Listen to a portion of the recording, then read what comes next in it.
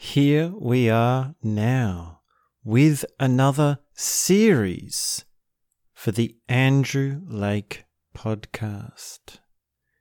If you are a regular listener of the Andrew Lake Podcast, please share your favourite episode, or perhaps share your favourite series, as this will help me find my audience, and it will help you share what you've been finding for yourself. It will help to find the people who are ready to hear what we are experiencing here, what we are sharing here, what we are talking about here. And this is the first episode in a 5-part series.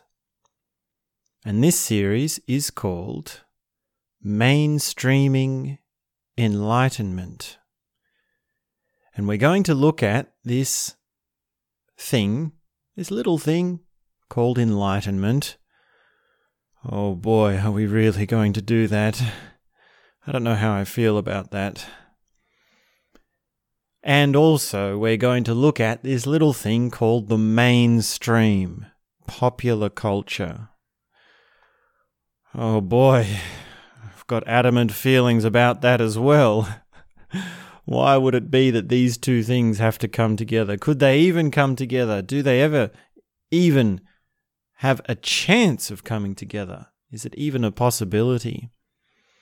And each episode in this series, what we're actually going to do is take a little look at something small, something curious, and how it implies enlightenment. And it would be, in some ways, the most unsuspecting result that you might have, the most unexpected reaction you might have to this little thing. And also quite curious that it's in plain view, it's in the mainstream, it is so common, it is so mundane in a sense. So that's a little bit about what we're talking about. And there's a lot to this. There's a lot I want to take us through. And keep in mind that enlightenment is one thing and mainstream culture is another. Now at this stage we have different ideas about what those two things mean and how they relate to each other. And this really is the core of this series. It's really the thesis, which is how does enlightenment interact with the mainstream as a phenomenon of the human condition, and vice versa. How does the mainstream interact with enlightenment? And we're going to look at commercialism. We're going to look at commercialism. We're going to talk about the success meme. We're going to talk about business. We're going to talk about marketing and advertising and all those things that, well, if you're at least a little bit awake or a little bit hip to how life works, you might find them as a bit distasteful, a little bit, well, if not distasteful, not very interesting. And that's just where you're at, if that's where you're at. And I hope that changes, because always, as always, we're looking to complexify our understanding. We're looking to broaden our knowledge. We're looking to expand what it is that we think about certain things, that we have as experiences in relation to certain things. And the mainstream popular culture is just one of those things that we're dealing with here. And the other one is, well, enlightenment. And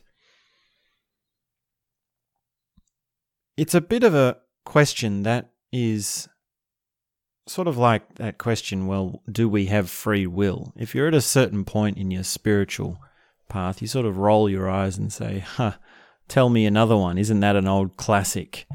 It's sort of the question you laugh at, like, what is enlightenment? It's almost become sort of like a joke that you tell in the pub, you know, like you're in the pub with your friends and you're having a yarn and you say, well, a mystic walks in to the cave and says, what is enlightenment? And you think, well, okay, this is like a setup of a joke. This is a punchline of a joke, like two priests and a lawyer walked into a bar. What's the punchline? What's coming? I'm going to be laughing in a few seconds, the next thing that you say. And it is a joke in a very profound way. In fact, enlightenment is a joke. It's a cosmic joke. And that's one spin on it. It's also a religion. It's also a phenomenon of the human condition which has many ancient implications to it, many long histories and traditions to it.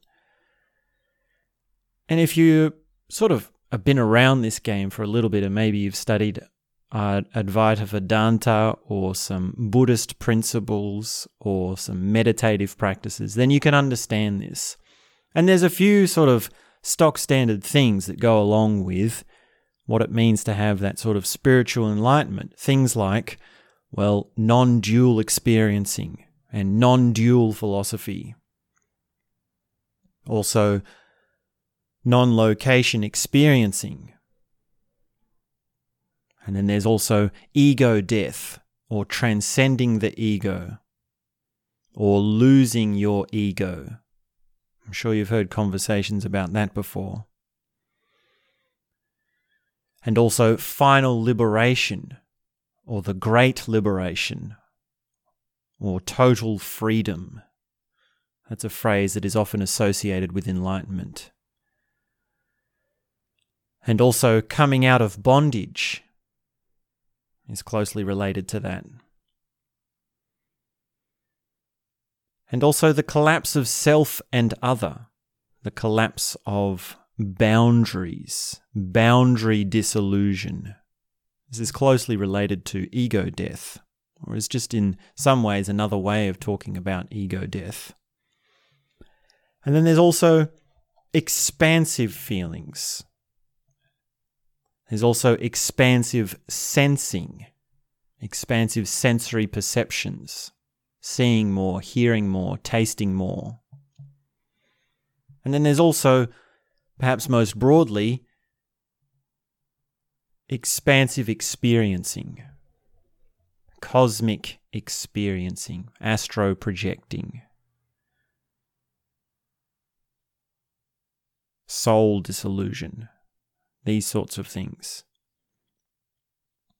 And these are sort of now, I hope to you, sort of textbook kinds of word associations that surround enlightenment. And of course, we can also ask, well, is enlightenment lasting or not? We can put a metric of time onto it and say, well, are we talking about enlightenment as a peak experience, or are we talking about enlightenment as a permanent structure or a default mode network of your brain, of your synaptic firings in your neurons? Is it also a psychological structure, or a structure that is also even experiential? So it's a permanent state, your average state of being. And we can play between those two things. There's a lot of dynamics between those two things, because a peak and a structure are things that have a relation to them. They're actually related and they interact between each other. So you still have highs and you still have lows. And actually, one of the ways of getting into the understanding of enlightenment is understanding permanence and impermanence. That's a Buddhist principle. That's a Buddhist term.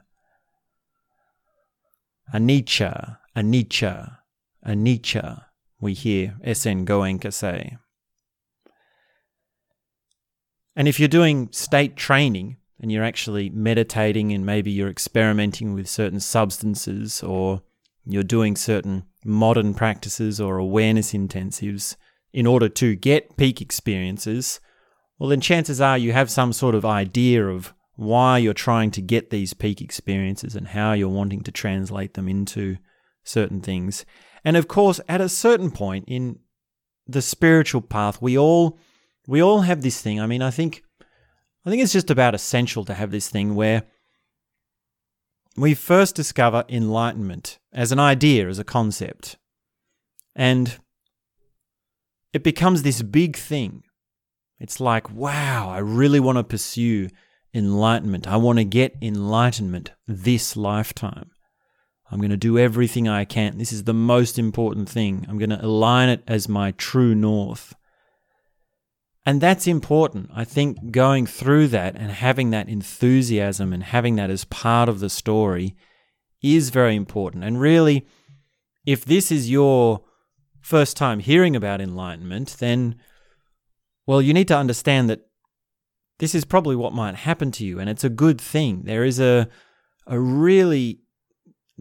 a wealth of lessons. It's not just one lesson, it's a wealth of lessons that comes from discovering enlightenment and then pursuing it wholeheartedly, even though it's sort of with that kind of the young person's enthusiasm, that first-timer's enthusiasm, first-timer's luck, we might call it. So if that's where you're at, definitely get excited, definitely get involved. And if you're a little bit further on, and maybe you're a little bit fed up with how many different theories of enlightenment you've heard, and how many different things you've tried and failed to achieve in pursuing enlightenment, then you can still listen along, because there are more metrics to learn. There are more dynamics to learn. And that's exactly what we're doing in this series. We're actually taking a very far out metric, a very far out link, a sort of quite an obscure and eccentric connection, and we're going to discuss all of the dynamics and the implications between them, which is this interaction between, or this relation between, the mainstream and enlightenment, popular culture and enlightenment.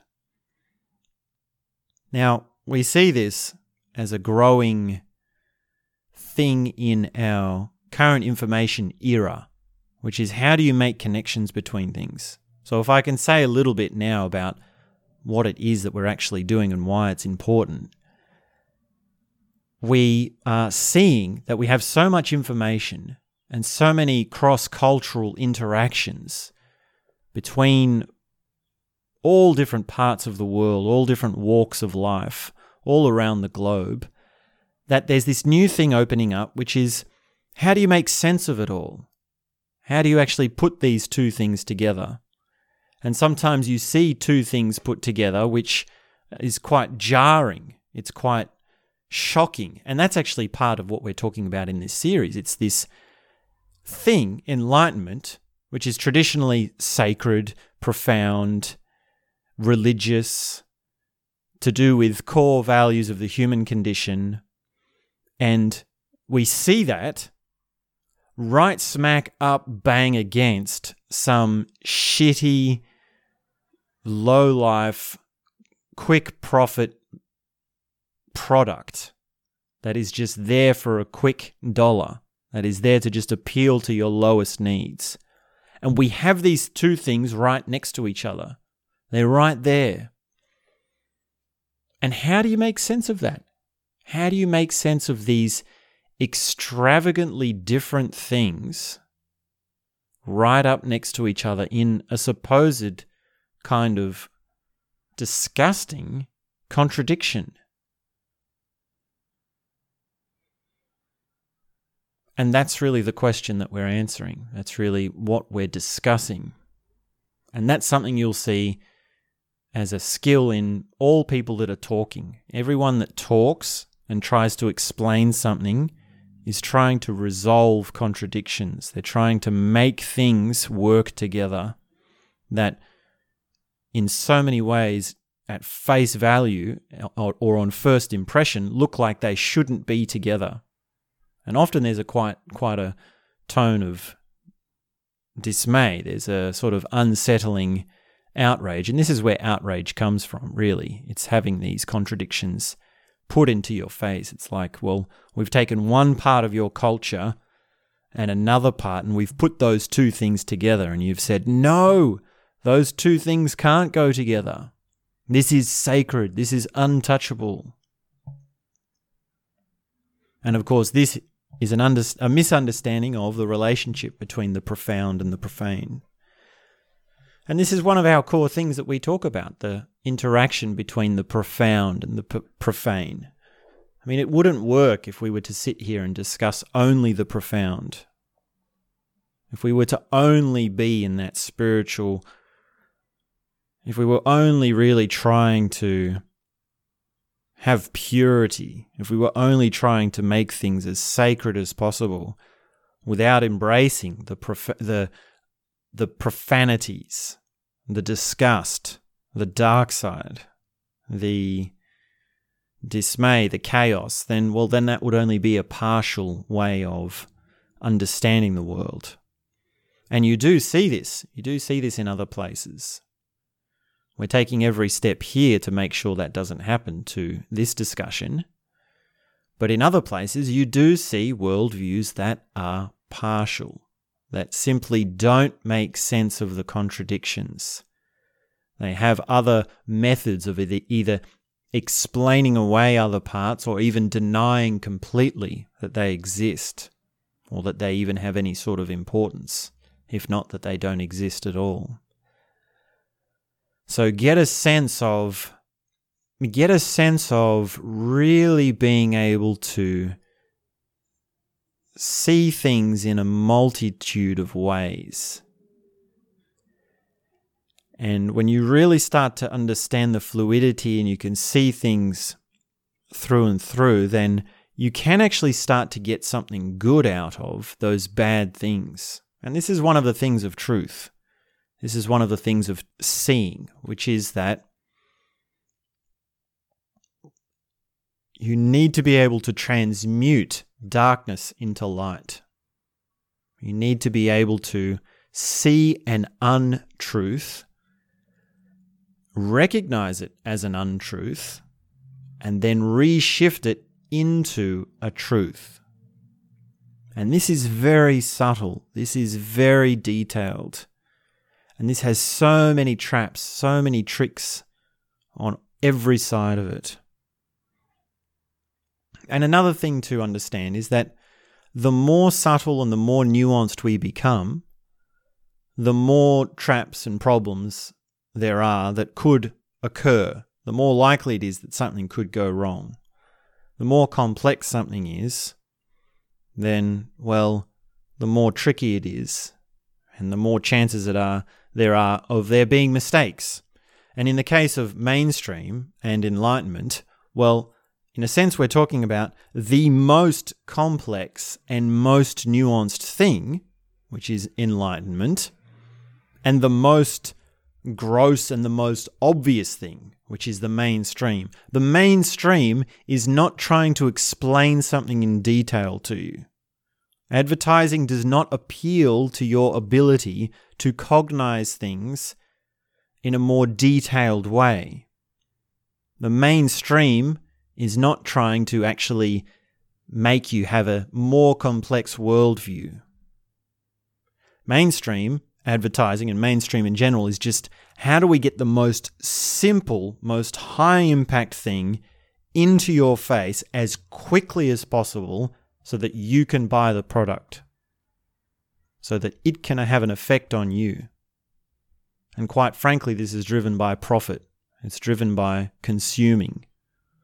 It's consumerism. This is the age we're in. We're going to live and die in the age of consumerism. That's just where the culture is at the moment. And yet on the other side, we've got enlightenment, which is, how do we go into histories? We talk about religions. We talk about obscure mystical figures and spiritual gurus, and how do we make fine distinctions between our definitions? How do we label different experiences and phenomenological happenings? How do we talk about methods and subtle, detailed practices, meditative practices? How do we actually explain it in a way which is going to bring you in gradually so it's not all overwhelming at once, like, whoa, slow down, too complex, you've lost me. You lost me at meditation. You lost me at awareness techniques. Or you lost me at phenomenological experiencing in relation to transcendental existentialism. And these are the two things we're working with in this series, mainstream and enlightenment. Now, to make things simple and to make things clear, I'd like us to work with two simple definitions of enlightenment. And for the purposes of these discussions, we're going to use these two definitions to kind of simply put aside the whole traditional understanding of enlightenment. So we're not going to really talk much about Buddhism or Advaita Vedanta or Taoism. Those sorts of theories of enlightenment, we're going to stay away from those, and we're just going to work with something simple so that we can navigate around the dynamics of enlightenment and the mainstream. And really, it is something quite good to have a simple understanding. It is quite good in some ways to summarize. And of course, I would still recommend that you go and learn from the world religions. You learn from the world traditions, and you learn the practices, and you learn the theories and the stories and all of that. That's not something you can get out of. But for the purposes of these next few days, these next few conversations that we have in this series, I'd like us to just have two simple definitions of enlightenment.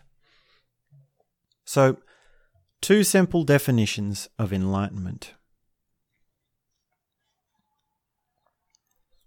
Number one, enlightenment is to become light. Enlightenment is to become light. And I mean light as in not heavy.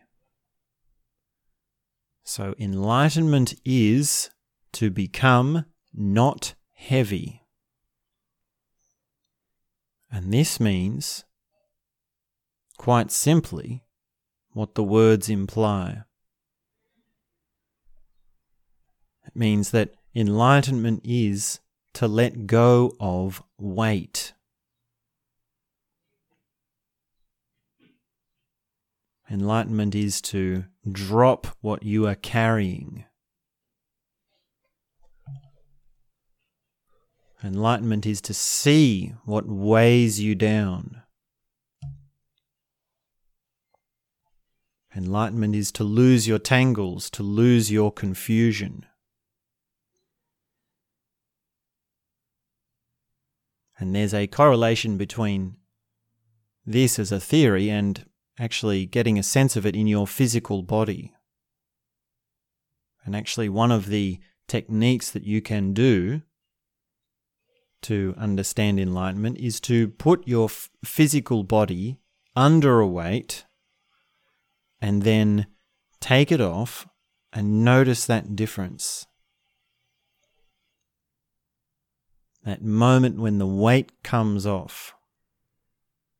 It might be that you've put on a really big coat and we've filled your pockets with stones. And you've got all these pockets, and we even sew up extra pockets.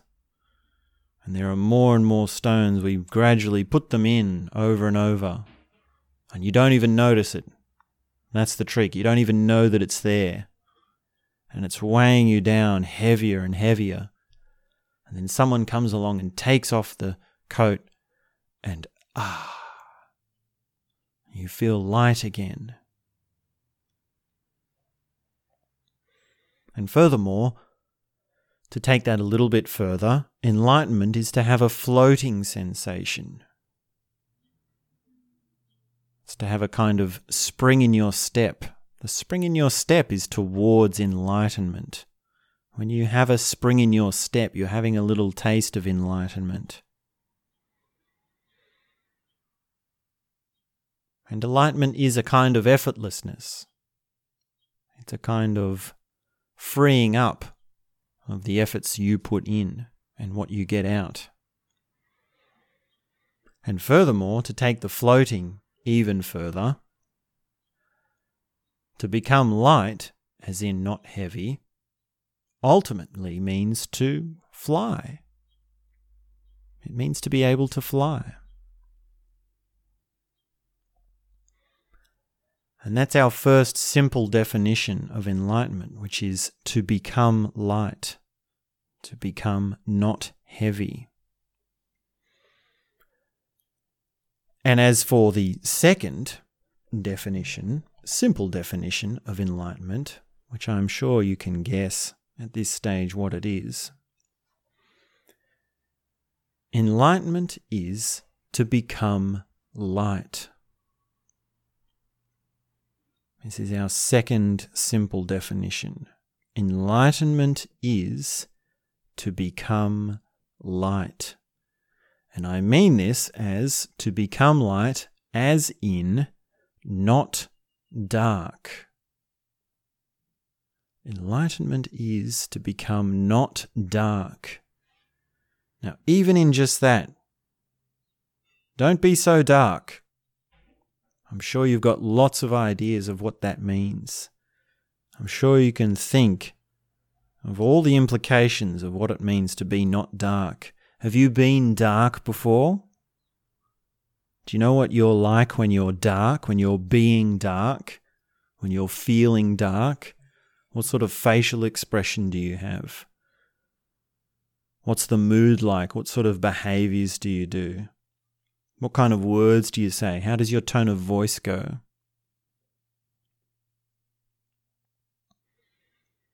As for a few ideas, to become not dark is to see things with clarity, to see things as simple as day,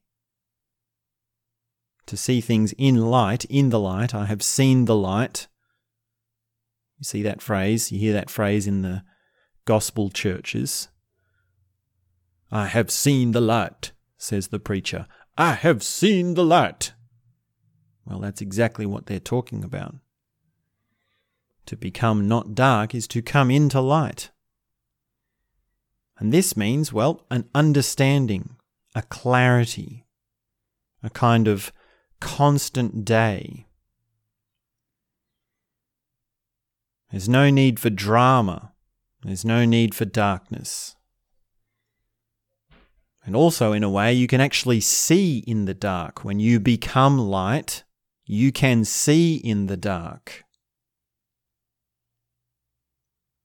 Take that as an example, a kind of metaphorical example of what it means to become enlightened. You can actually see things in the dark. And darkness, in a sort of general sense of the meaning, night and day, is for rest. So you rest in the dark when it's nighttime. Well, depending on who you are, of course. But generally speaking, humans go to sleep when it's nighttime. And that's the time for rest. And so to become light, in another way, is to say that, well, you don't really need rest. And this ties in with meditative practices that if you do enough, will allow you to remain conscious during sleep. Many enlightened masters and gurus and teachers and advanced practitioners of meditation actually report being able to stay conscious while their body sleeps. And that is a kind of light in the dark. And of course, there's also scientific research into that. That's where you get into different brainwave patterns and different neurological readings, and you've got your EEG machine readings and those sorts of things. But we don't need to go into that to really understand the principle, which is that enlightenment is to become light. And ultimately, when you become more light, you become the sun itself. And you actually shine outwards. And that's a kind of metaphorical way of saying that you give to the world, you share with the world. You're a benevolent force of good to the world. You help others. And when you really transcend all the way to become light, well, then you're just shining constantly. You are both the light and you're the source of light as well. And both these simple definitions, they have a way of converging, because you remember that to become light as in not heavy means to float and to fly. So when you fly up from the earth, well, where do you go? You actually go to the sun. You go towards the sun. And as you get closer to the sun, well, you get more light. And then, of course, your wings burn and you die. But as a spirit, as a soul, we can say, you fly up from the earth towards the sun and you become light.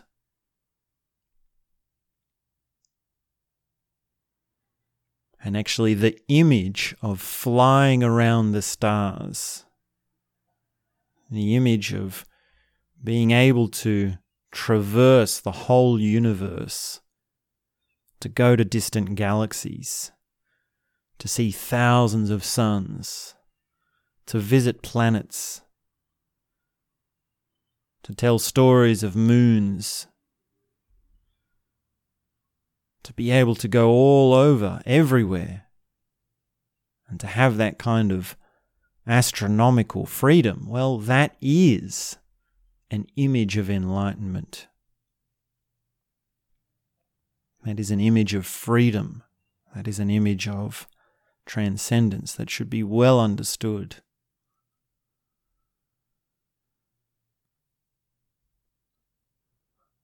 So keep those definitions in mind and keep the image of flying amongst the stars in mind. And really it should be one of your skills. The ability to fly amongst the stars should be one of the things you want to have as a skill. And it's sort of another way of saying you have the skill of enlightenment. Enlightenment as a kind of hobby. I don't want to say hobby because it's usually central. It's really something that needs to be central. But this is something we'll have to review again and again because there's a lot to it. And if it doesn't make quite sense right now, just understand that, well, the things that we do and the things that we work on in relation to enlightenment are partly the ability to fly amongst the stars. And we'll see exactly what that means as we discuss it more and as we really get into these details. So that's our introduction for the series. That's what we've got in the next few episodes. This will be a 5-part series. So each episode we're going to discuss one example of how enlightenment went mainstream. That time enlightenment went mainstream. And perhaps probably further, or before we actually get into today's example, we should say there is this curious thing about knowing that if you don't know, then you can't know. And when you do know, you really do know.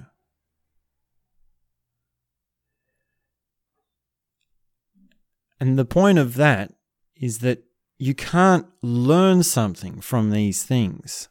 So it's not as though these cultural examples that we're discussing imply what we are concluding from them. Not at all. It's more a matter of what do you get out of the things that are in front of your face? What do you get out of life? What do you get out of life? What do you get out of the things that are happening to you? How much do you get out of it? And if I can explain, well, this is my theory, how some mainstream thing has triggered this enlightenment moment or this insight or this realization for me, I figure that maybe you can start to see how that can happen for you. But really, fundamentally, these things were not designed to have the implications that we're getting from them.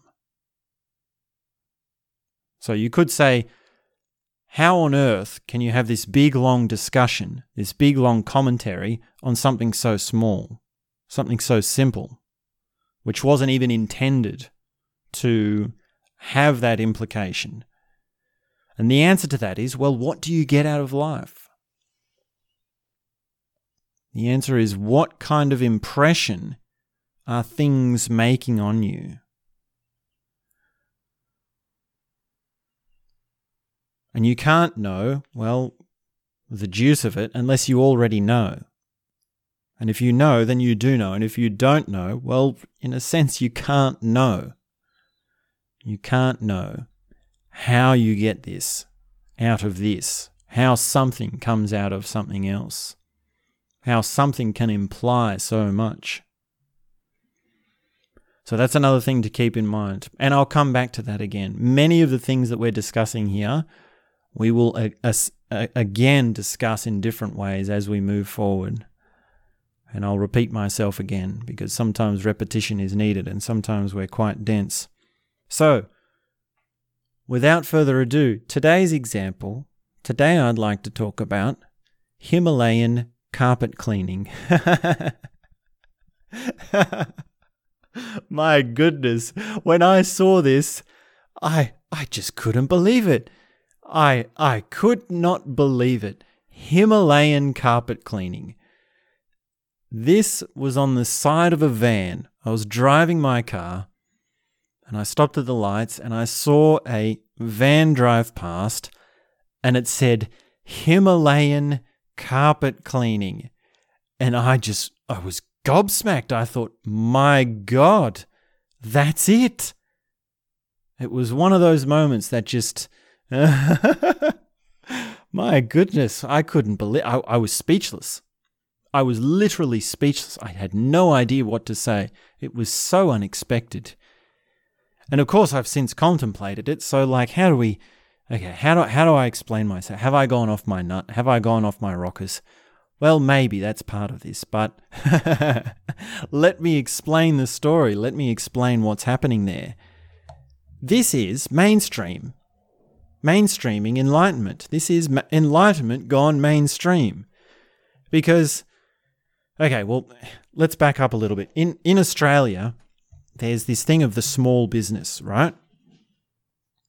And if you save up a few $1,000s, maybe $5,000, $10,000 with your job, what you can do is you can buy a van and then you buy this really good carpet shampooing machine and then you put this sign on the side of the van that says Himalayan carpet cleaning and a phone number. And then people call the phone number and say, can you come and clean my carpet? And you say, yes, you go clean it. They give you some money. And then maybe you've got a loan for your van and your carpet cleaning machine and you've got some ongoing expenses. And you also start doing the booking and the finances and the accounting and these sorts of things. And then you also do some more advertising so more people see the phone number. And then maybe you get someone to help you because you've got, lots of people calling you to clean their carpets. And you've got a business. That's it. That's business 101. It's simple business, easy business. Now, one of the things in that business is, how do you make a brand? How do you call the carpet cleaning business something that will stick in people's mind? Something that people will remember, something people will talk about. See, now you're starting to see the trickery of Himalayan carpet cleaning, right? Because if you can come up with some really clever and in some ways grandiose name for your business, well, people will remember it. People will think, well, I need my carpet cleaned, so who am I going to call? Oh, what was the name of that other one? I can't remember, but I remember Himalayan carpet cleaning. And this is the genius. Well, how do we take this as far as possible? Let's just imagine the person who's starting that business. They've got this idea, right? How do we have the most grandiose, the most powerful? All right. I'm gonna make here's what I'm gonna do. I'm gonna make a carpet cleaning business, and it's gonna be the biggest thing in the world. Okay. What's the biggest thing in the world, Bob? Hey, Bob. What's the biggest thing in the world? Oh, I don't know, Jerry. It's got to be the Himalayan mountains, right? Ah, Bob, that's genius. Genius, Bob. I'm going to call this the Himalayan carpet cleaning. Do you think that's how the conversation went? Do you think that's how they came up with that idea? Do you think that's what happened? I don't know. I like to laugh at that kind of conversation. I like to laugh at that kind of idea. And it's a very small bit. I mean, I don't know anything about the actual Himalayan carpet cleaning business, and I do not endorse them. This is not this is not some sort of stealth affiliate marketing at all. I don't know anything about them. I've never had my carpet cleaned. Mind you, I probably do need my carpet cleaned. It's not a very nice place, but too much personal information. Let's stay on topic. Now, we take this back and we have these things that we understand now about an ABC carpet cleaning business and how mundane it is. There must be dozens of carpet cleaning businesses in Australia, and it really is a basic sort of business. But we take this back now to really the most profound thing, the most really quite amazing thing. And really now we have to do the work. Now we have to traverse out of this. This is where the road starts, which is that you need to realize and get in touch with the profundity of the Himalayan mountains. Now, I have never been to the Himalayan mountains, but I have heard stories. I have heard many things said about them. And there is a mystical tradition surrounding those mountains.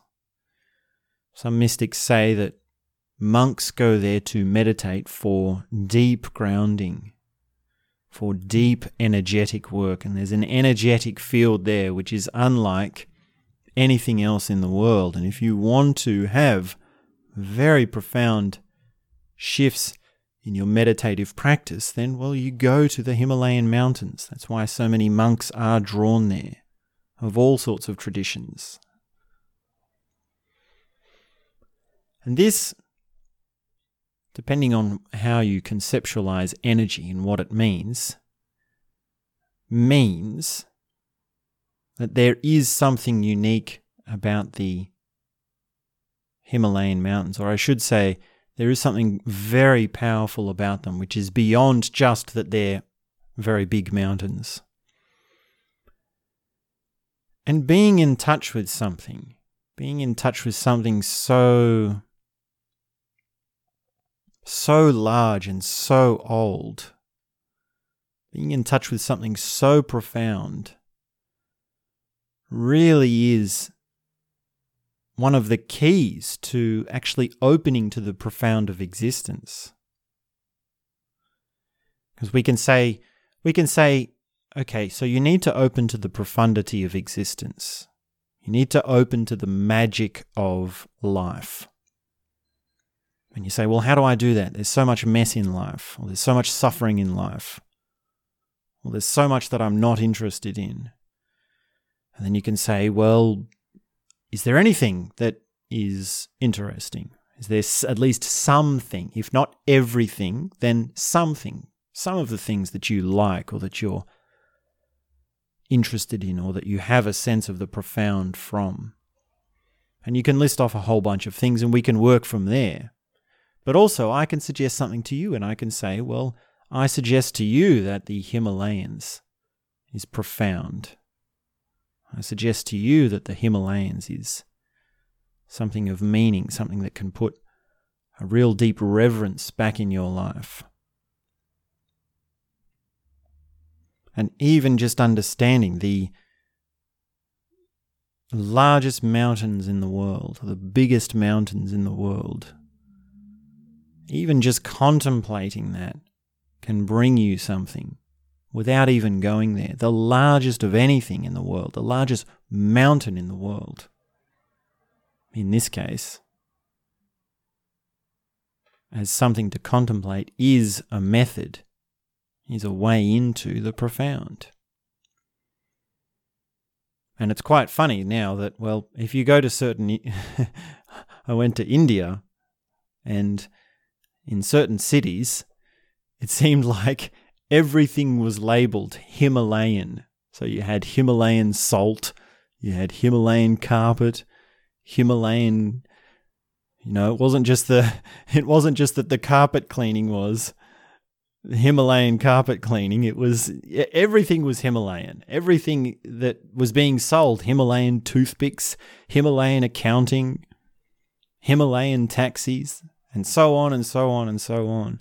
And well, what's happening there is that the commercialism, the mainstream, the consumerism, the profiteering is seeing the essence, at least in a subconscious way, of the Himalayas. It's seeing the profound essence of the Himalayas and saying, how can we harness that? How can we use some of that? How can we use the reputation? It's almost like a kind of plagiarism. We're plagiarizing the Himalayas. That carpet cleaning business is actually plagiarizing the Himalayas.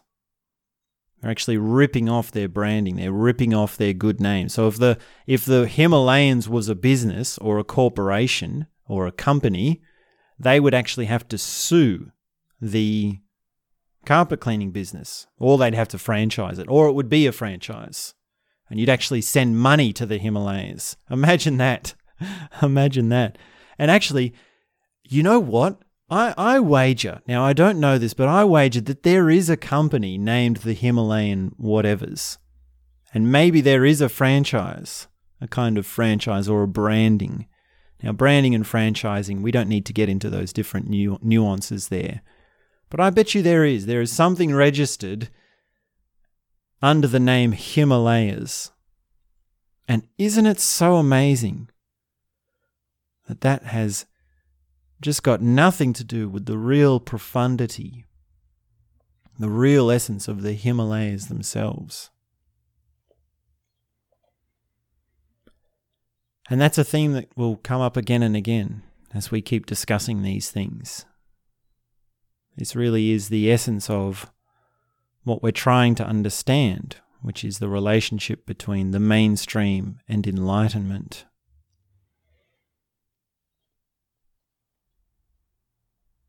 And I'm sure there is more that will come to mind even as we keep discussing. I'm sure there are more examples that you can think of.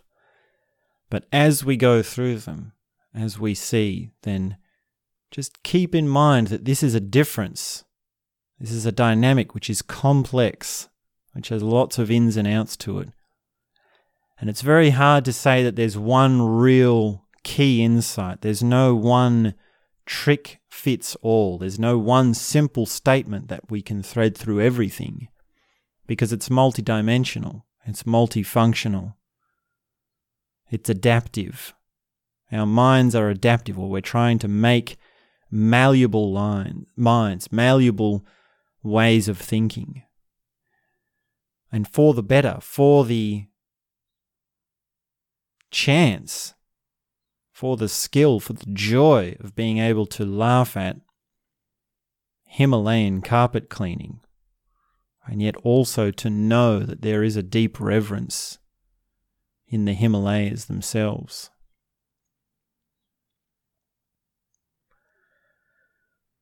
So that will be just about enough for today. Please do listen on to the next few episodes, because they'll tie in together. And I don't know what else really we can add to the Himalayan carpet cleaning. But it is quite funny. I still laugh at it. I sort of feel a bit ripped off, if the carpet cleaning man, imagine I do this. I get this carpet cleaner guy to come in, and what is he going to do? He's just going to clean the carpet, right? It's just going to be shampoo, carpet, here's your bill, thank you, see you later. Oh, the carpet looks nice. Now imagine if I was really holding him to his brand. I said, now, well, look here, big man, Himalayan carpet cleaning. I say, what? You call this a Himalayan job? This isn't a Himalayan job. I'm not paying this. How could you hold this to? This is a very funny thing, and I'm sure people have made fun of these things. Which is what if you actually hold the brands to? Branding and marketing is so grandiose in so many ways that it's impossible to actually hold them to it. Maybe this is something will come up in our other examples. And maybe this is one of the things that is simply just understood but never said about mainstream society, which is that it's just fake. It's got this sort of air of tastelessness to it. It's got this air of being so over the top, like, wow, it's the most incredible thing. If you get your carpet cleaned by the Himalayan carpet cleaning, wow, this is going to be the most amazing, like that kind of, blah, blah, blah, blah, blah, that kind of so over the top. And yet we all know it's fake, at least subconsciously. We all know that there's something tasteless about it. And it's left unsaid. It's left as just accepted as how the mainstream is. So let's wrap it up. Let's leave this about there. This has been episode number 1 in our series, Mainstreaming Enlightenment. And we talk about Himalayan carpet cleaning. So we'll be back very soon with episode number 2. Thanks very much for tuning in. And that's all I have to say for now.